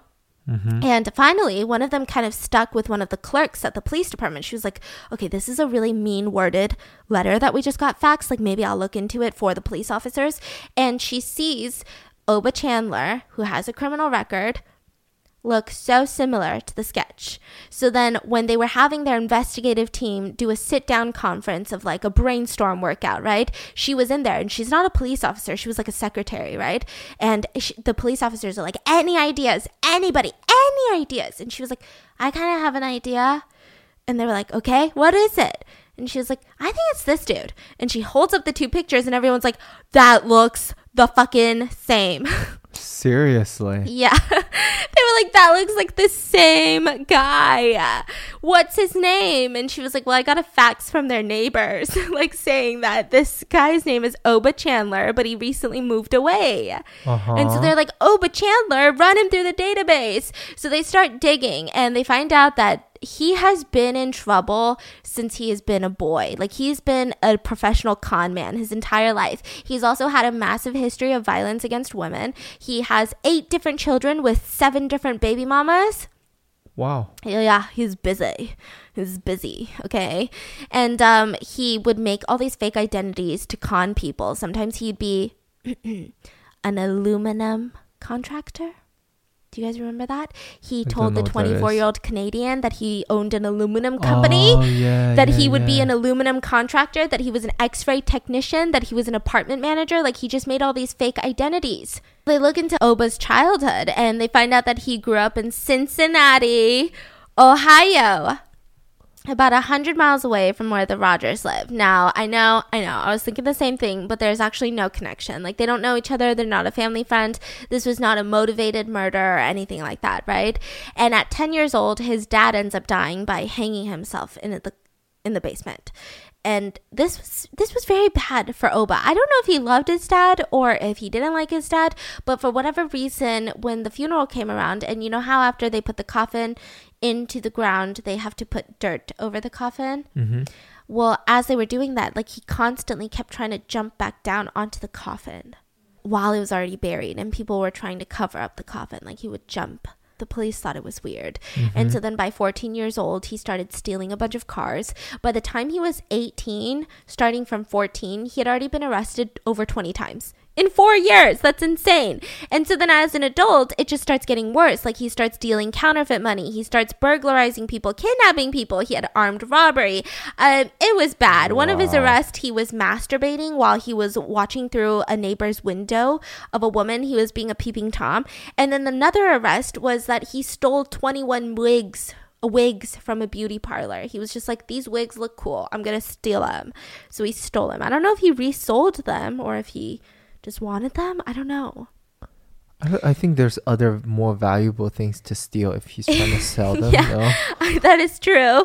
And during the rape and the murder, he owned a boat that was blue and white, and he had moved when talk about the Rogers murder being on Unsolved Mysteries came up. So it just seemed... That's what triggered him. Yeah, huh? So it just seemed like the timing of it all, like maybe he could have gotten a new job, but the police are just saying it just sounds so suspicious. Yeah. So then he had moved to the east coast of Florida near Daytona Beach.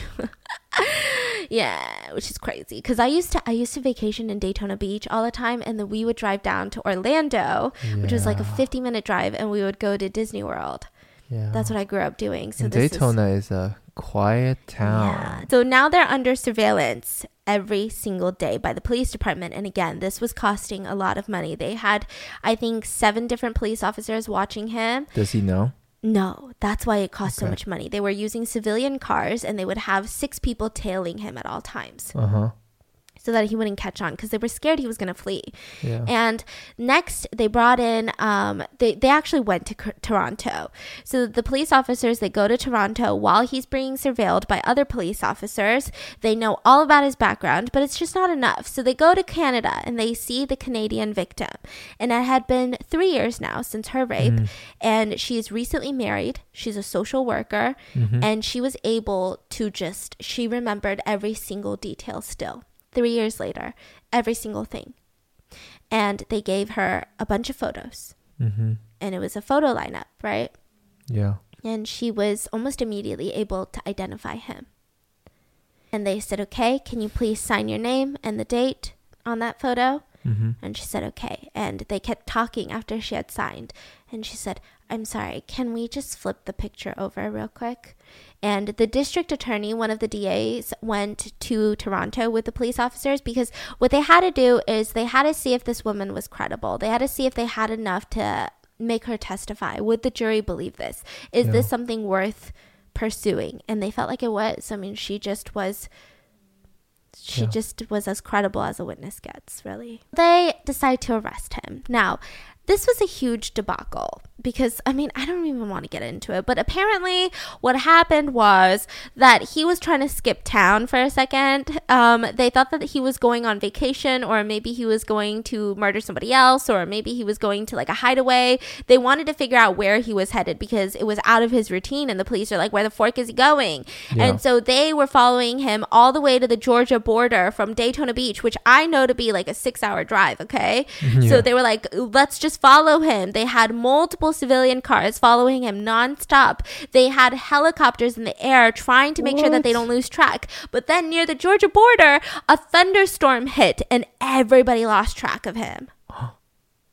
Like every single person. Shit. Yeah, because they didn't know the roads. I mean, it was raining so hard. He made multiple pit stops. They just could not track him. Okay. They lose him completely. And they're like, what the fork? Is he running away? While they're deciding to... Yeah. Fuck. And then they went back to their office. They surveilled his house. And for a week, they thought he would never come back. But he finally came home. I don't know what he did in Georgia. Seems like he just went for a little getaway by himself, right?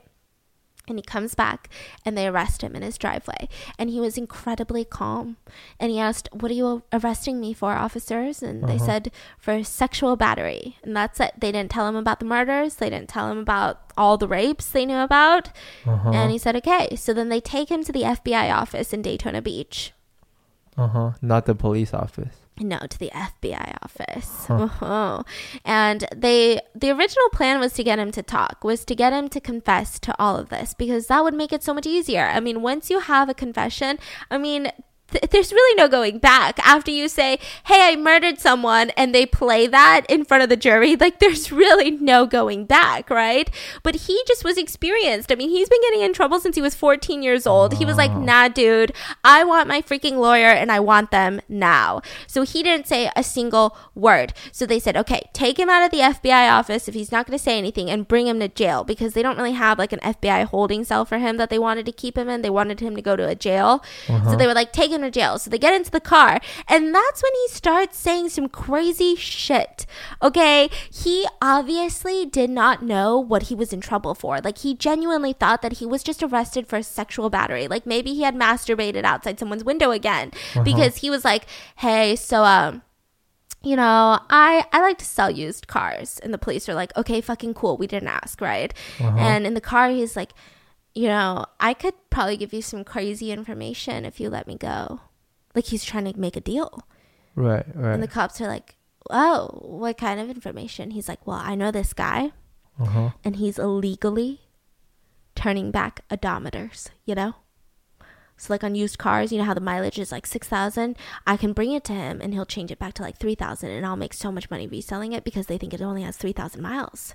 Dude, this guy is fucking crazy. And the police are sitting there thinking to themselves, this fucker has no fucking idea what he's just been arrested for, that he genuinely thinks that we arrested him for a small little charge, which, by the way, like, sexual battery for someone turning down odometers, like, really, are we going to compare those two right now? But, like, you get it, right? Like, are you kidding? Like, he's so seasoned. Yeah. He is so seasoned. And so they're like, oh my fucking God. And then they were like, we're good, thanks. And so then he was like, by the way, guys, like, I know that I'm like strapped up in this car, but can you not handcuff my arms behind my back? Like, it twists my arm. Can you at least do it in front of me, like on my stomach? And the police, all they're thinking about is how all three women were found with their hands tied behind their backs. So they look at him and they say, no, the handcuffs are staying exactly where we put them. He finally finds out what he's arrested for, all of the rapes and shit. When I say and shit, I'm just really mad. There was a lot of charges, okay? And so then the bond was set at $1 million. And the press was really worried. I mean, everyone was really worried, because it's one thing to prove that you had met someone. It's another thing to prove that they were on your boat and then you killed them and then you raped them without solid evidence, right? And so everyone was worried. I mean, Hal... We'll talk about Hal later. There's a lot with Hal. I'm so sad.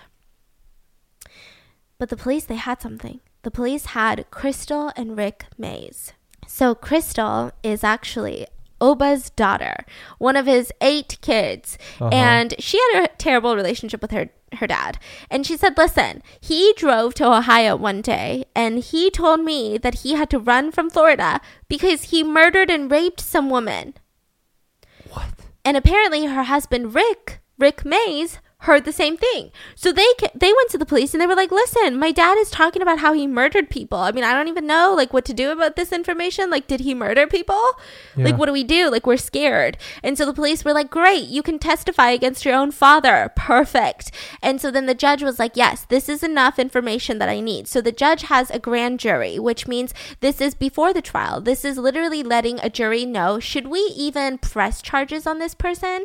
And they said, yes, we need to press charges. So they said, perfect, we're going to press charges on him and the trial is going to be in 2 years.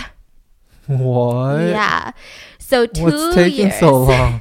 Yeah, it takes a long time. Which is really shitty because when you have a lot of innocent people, side note, he's not innocent in my eyes and in the jury's eyes, but we get it. Anyways, but it sucks when you have a lot of innocent people because they just stay in prison till trial. Wow. And sometimes they don't have money to get out. So that's why Yeah. most of them plead guilty. Side note, continuing on. So the trial was in 2 years, okay? And they're like, we need more evidence, right? Because here's the thing. Oba treated his daughter really horrendously. So the defense attorney could just be like, well, you hate your dad. This could be the perfect reason that you testify. And it was even more insane because Oba actually tried to frame his daughter and his daughter's husband for a drug deal. So, like, there's a lot of bad blood. Like, this is Yeah. not the most credible witness that has ever existed in the history of the world. Now, what the police did find that was fascinating was that they actually found phone records to his house of him calling from a boat. Now, the way that they found this out was because when you use a boat phone, and I don't know if it's like this still to this day or if it was just back in the day, because I don't have a boat.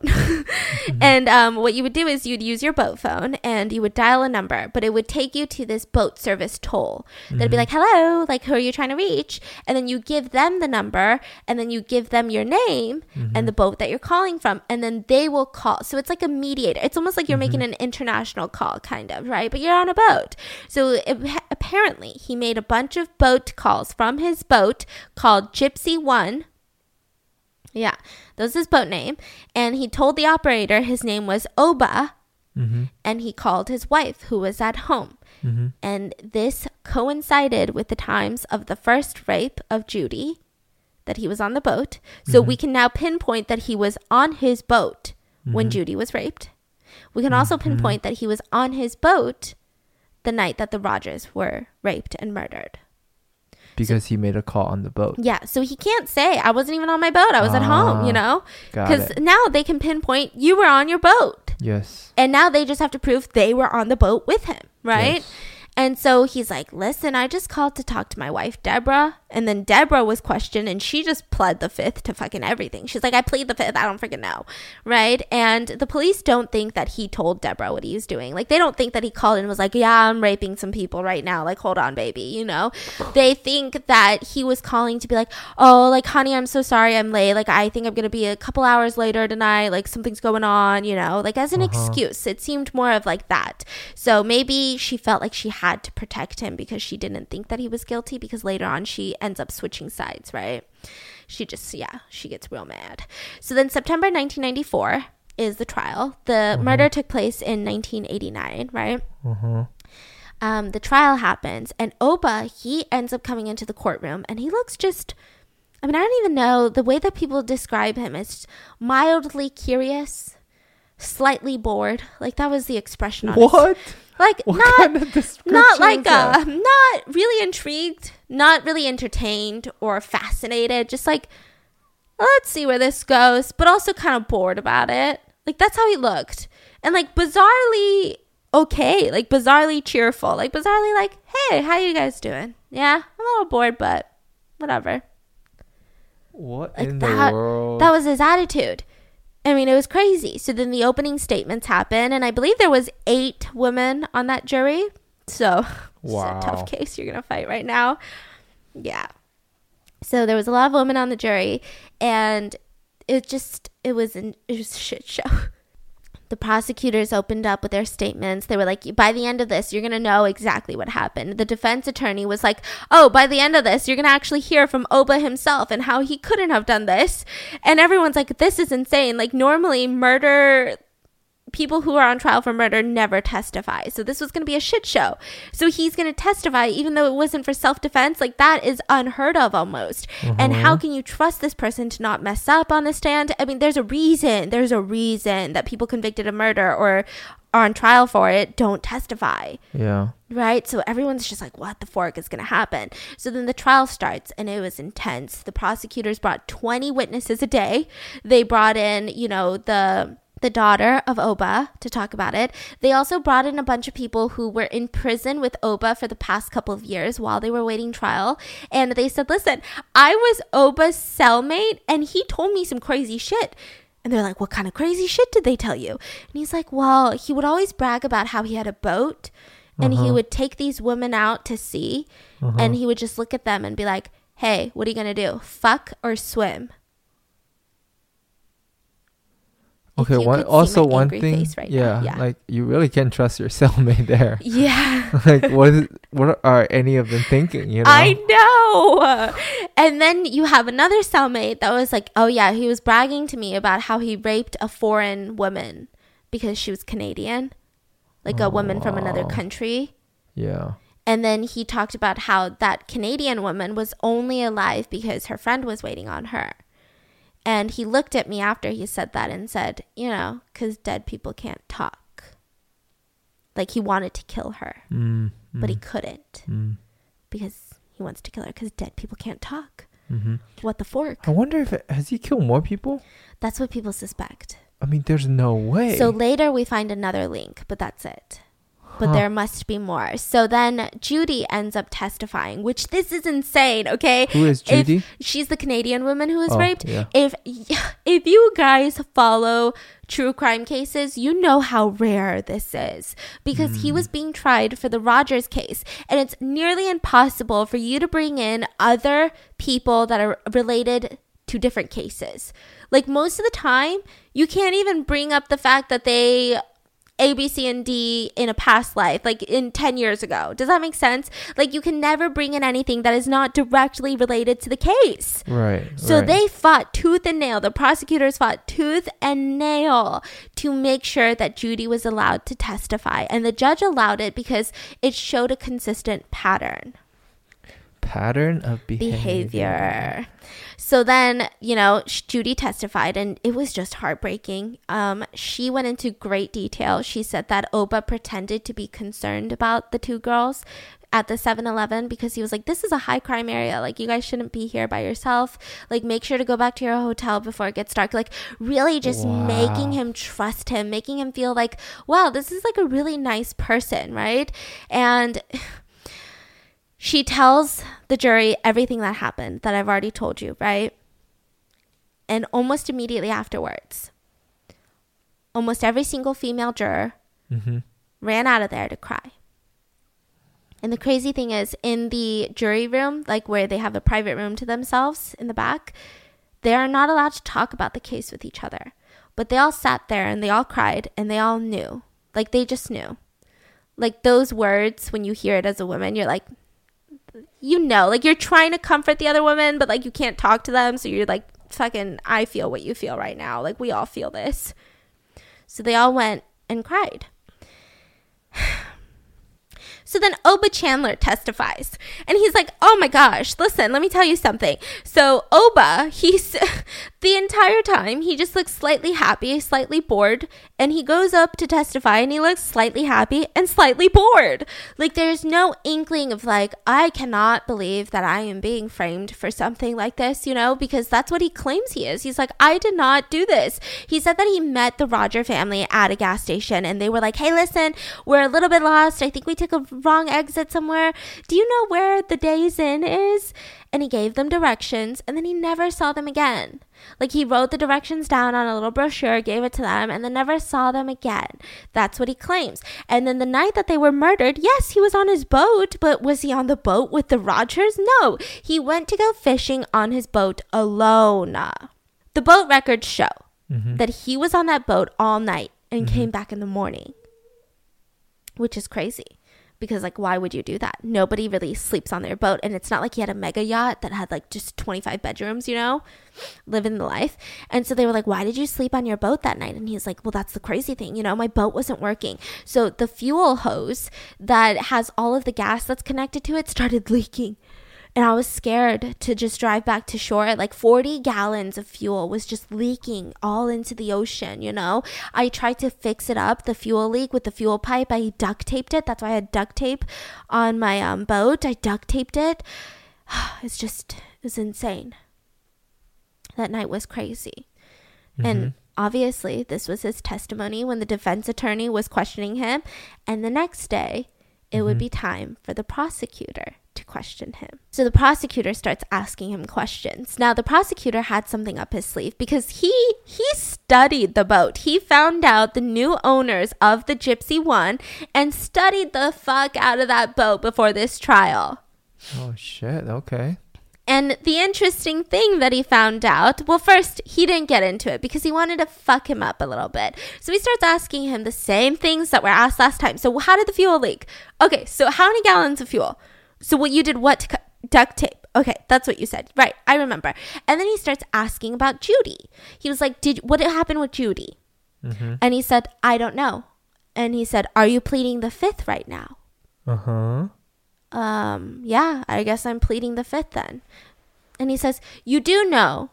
So are you not saying anything because you're afraid to incriminate yourself? And he said, no.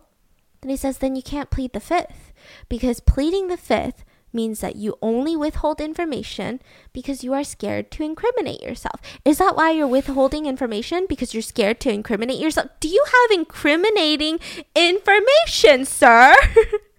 I thought pleading the fifth is you just stay silent, no? Yeah. So he's kind of mind fucking the dude. Yeah. Can he do that? Yeah, the judge was all for it. Oh, okay. I mean, because technically the fifth was made for that reason, so that you don't incriminate yourself. But normally people don't really go after you like this when you plead the fifth. They're just like, you little fucker. But he was like, nah. And so he's going after him, and he's getting a little bit upset and annoyed, and the jury's looking at him like, oh my god, he did plead the fifth, didn't he? And he's like, fuck this prosecutor. And they're just looking at each other, and he goes, you know what's interesting? Where did you say the fuel was leaking from? Mm-hmm. And he was like, from the fuel pipe. Mm-hmm. From the front of the boat or the back of the boat? Mm-hmm. The back? Well, that's weird because your boat's fuel pipe is in the front. Mm-hmm. And he's like, well, I can't really remember stuff like that. It's been so long. And they go, but you know what's more interesting? Mm-hmm. Is the fact that your fuel lines are directed upwards. So technically there would be no feasible way for there to be leakage in the water, like you explained 2 seconds ago. What does that mean? Like they've talked to boat mechanics. Uh-huh. Like it would go into the air, the fuel, the way that his boat is designed, if there was a leak. Oh, there's no way. There's no way. And they said also, and if you had tried to put gas on it, or the duct tape on it, the duct tape would have melted off. But you said the duct tape worked. But there's no way. Uh-huh. But also there's no evidence of you calling the Coastal Guard for help or anything like that, which you claimed you did 2 seconds ago. Yeah. And he's like, well, I don't really remember. And he's like, but you remember 2 seconds ago. A different story. And he's like, well, I don't really remember. That's the moment that he realized that he fucked up. Yeah. Also, on top of that, side note, his fuel pipes on his boat, that model had a siphon so that it really couldn't leak. Like it would be nearly impossible for it to leak. Like a lot of other things would happen before it started leaking. Yeah. And none of those happened. And it never leaked. So they were like, you little fucker. Yeah. So then the case closed, and it was time for the jury to decide what was going to happen. Mm-hmm. It took them about 5 minutes. Wow. And they came back. And with shaky hands, one of the female jurors read guilty on all 3 counts of murder. And he was sentenced to death via the electric chair. Was his reaction captured? He was just kind of sad looking, but not overly sad. Not emotionally sad. Just like cool. Mildly sad. Like mild. He's a very mild reactionist. So he was mildly sad. And the judge said incredible words because, let me get the quote. I mean, I am going to butcher it. Okay, this is what she said in quotes. Yeah. 1 victim was first. 2 watched. Imagine the fear. 1 victim was second. 1 watched. Imagine the horror. Finally, the last victim, who had seen the other 2 disappear over the side of the boat, was lifted up and thrown overboard. Imagine the terror. Oba Chandler, you have not only forfeited your right to live among us, but under the laws of the state of Florida, you have forfeited your right to live at all. And she ordered him, and the judge ordered him to die via electric chair, and said, may God have mercy upon your soul. I think those words really put in perspective that he raped as the loved ones watched and couldn't do anything about it. And I don't think that there's anything scarier. And then they watched as he threw them overboard to their death. He was executed in November 15th of 2011. And his last words were, "Kiss my rosy red ass." What the fuck? Yeah. 2014, they were able to access a bunch of old cases from the 90s. And one of the cases that they had submitted was a young girl from Coral Springs who was murdered after she was raped. And this happened November 27th of 1990. And they found the DNA, they saved it, and in 2014 they retested the DNA and it matched with Oba. So they realized that that was another victim. So that's 4. They're not really sure if that's it. I mean, it sounds like there's got to be so many more. Because he was so ballsy. He has a way of doing things. So with the Coral Springs murder, what he did was he followed this woman and he stalked her outside of work every single day. And he understood her routine, her schedule. And one day he waited outside of her work and he had his car there. And all of her tires were slashed. So she's like, "What the heck?" And she's like panicking. And he's like, "Oh, do you need help?" And pretended to be that nice civilian, just willing to help randomly. And she had never seen him before. She didn't know he was a creep. She was just like, "Oh my God, imagine my luck." Like there's just this nice person who's willing to ruin their afternoon helping me with my stupid tires, you know? Let's talk about Hal. Yeah. So then the case was closed and Hal attempted to commit suicide. He got on a motorcycle and... This is right after the case was closed? It was during the trial. He got on a motorcycle, or a little bit before, well, sometime. He got on a motorcycle and he drove on an empty road, a deserted road, as fast as he could. And then he let go of the handlebars and he was just ready. And then about a mile or two later, he doesn't really remember what happened, but he was just laying on the pavement and he was alive. He didn't crash. He didn't fall off in like a super dangerous way. He genuinely doesn't know what happened. He can't remember. Yeah, but he was looking up at the sky and he was laying on the pavement and he was alive. Wow. And he was like, I think Joe was like, "You crazy bitch, like you're not dying." So he took it as a sign. He was like, I definitely think that his family was like, "You're not going." "Nope, Dad." Because he was young. I think he was in his 30s when they all died. Yeah. So he's still on his farm, still milking his cows. He hired a bunch of people, so he's not milking his cows alone. Wow. Yeah. He's in a relationship now. Last I heard, apparently he is still talking about his kids and his wife in present tense. He kept their rooms the way that it was for a really long time. That was today's case. I mean, do you see why this case lives in my mind rent-free? And like every time I see Milk, I'm like, fucking Hal. Like I just get so sad. Yeah. You know, at one point, he just couldn't believe that those were his family, Hal, that he almost wanted to do something so crazy that, like, from the outside perspective, if he had done this, we would totally think that he's guilty for some reason. But he was driving himself crazy. He's like, there's no way that that's my family. There's no way that they just died, right? That he wanted to go and dig them up from the grave because he needed to confirm again. Because he was like, no, I was in too much shock that I didn't process. I don't even remember. But I don't think it was them. That's true, yeah. So he like wanted to go back to the grave and like dig them back up. But then he said if he had done that, he thought about it. He even went to the grave in the middle of the night with a shovel. And he was like, I can't do this because the minute I do this, I'm going to be sent to an institution and I'm going to lose my farm. And that's the only thing that's connecting me to my family. Wow.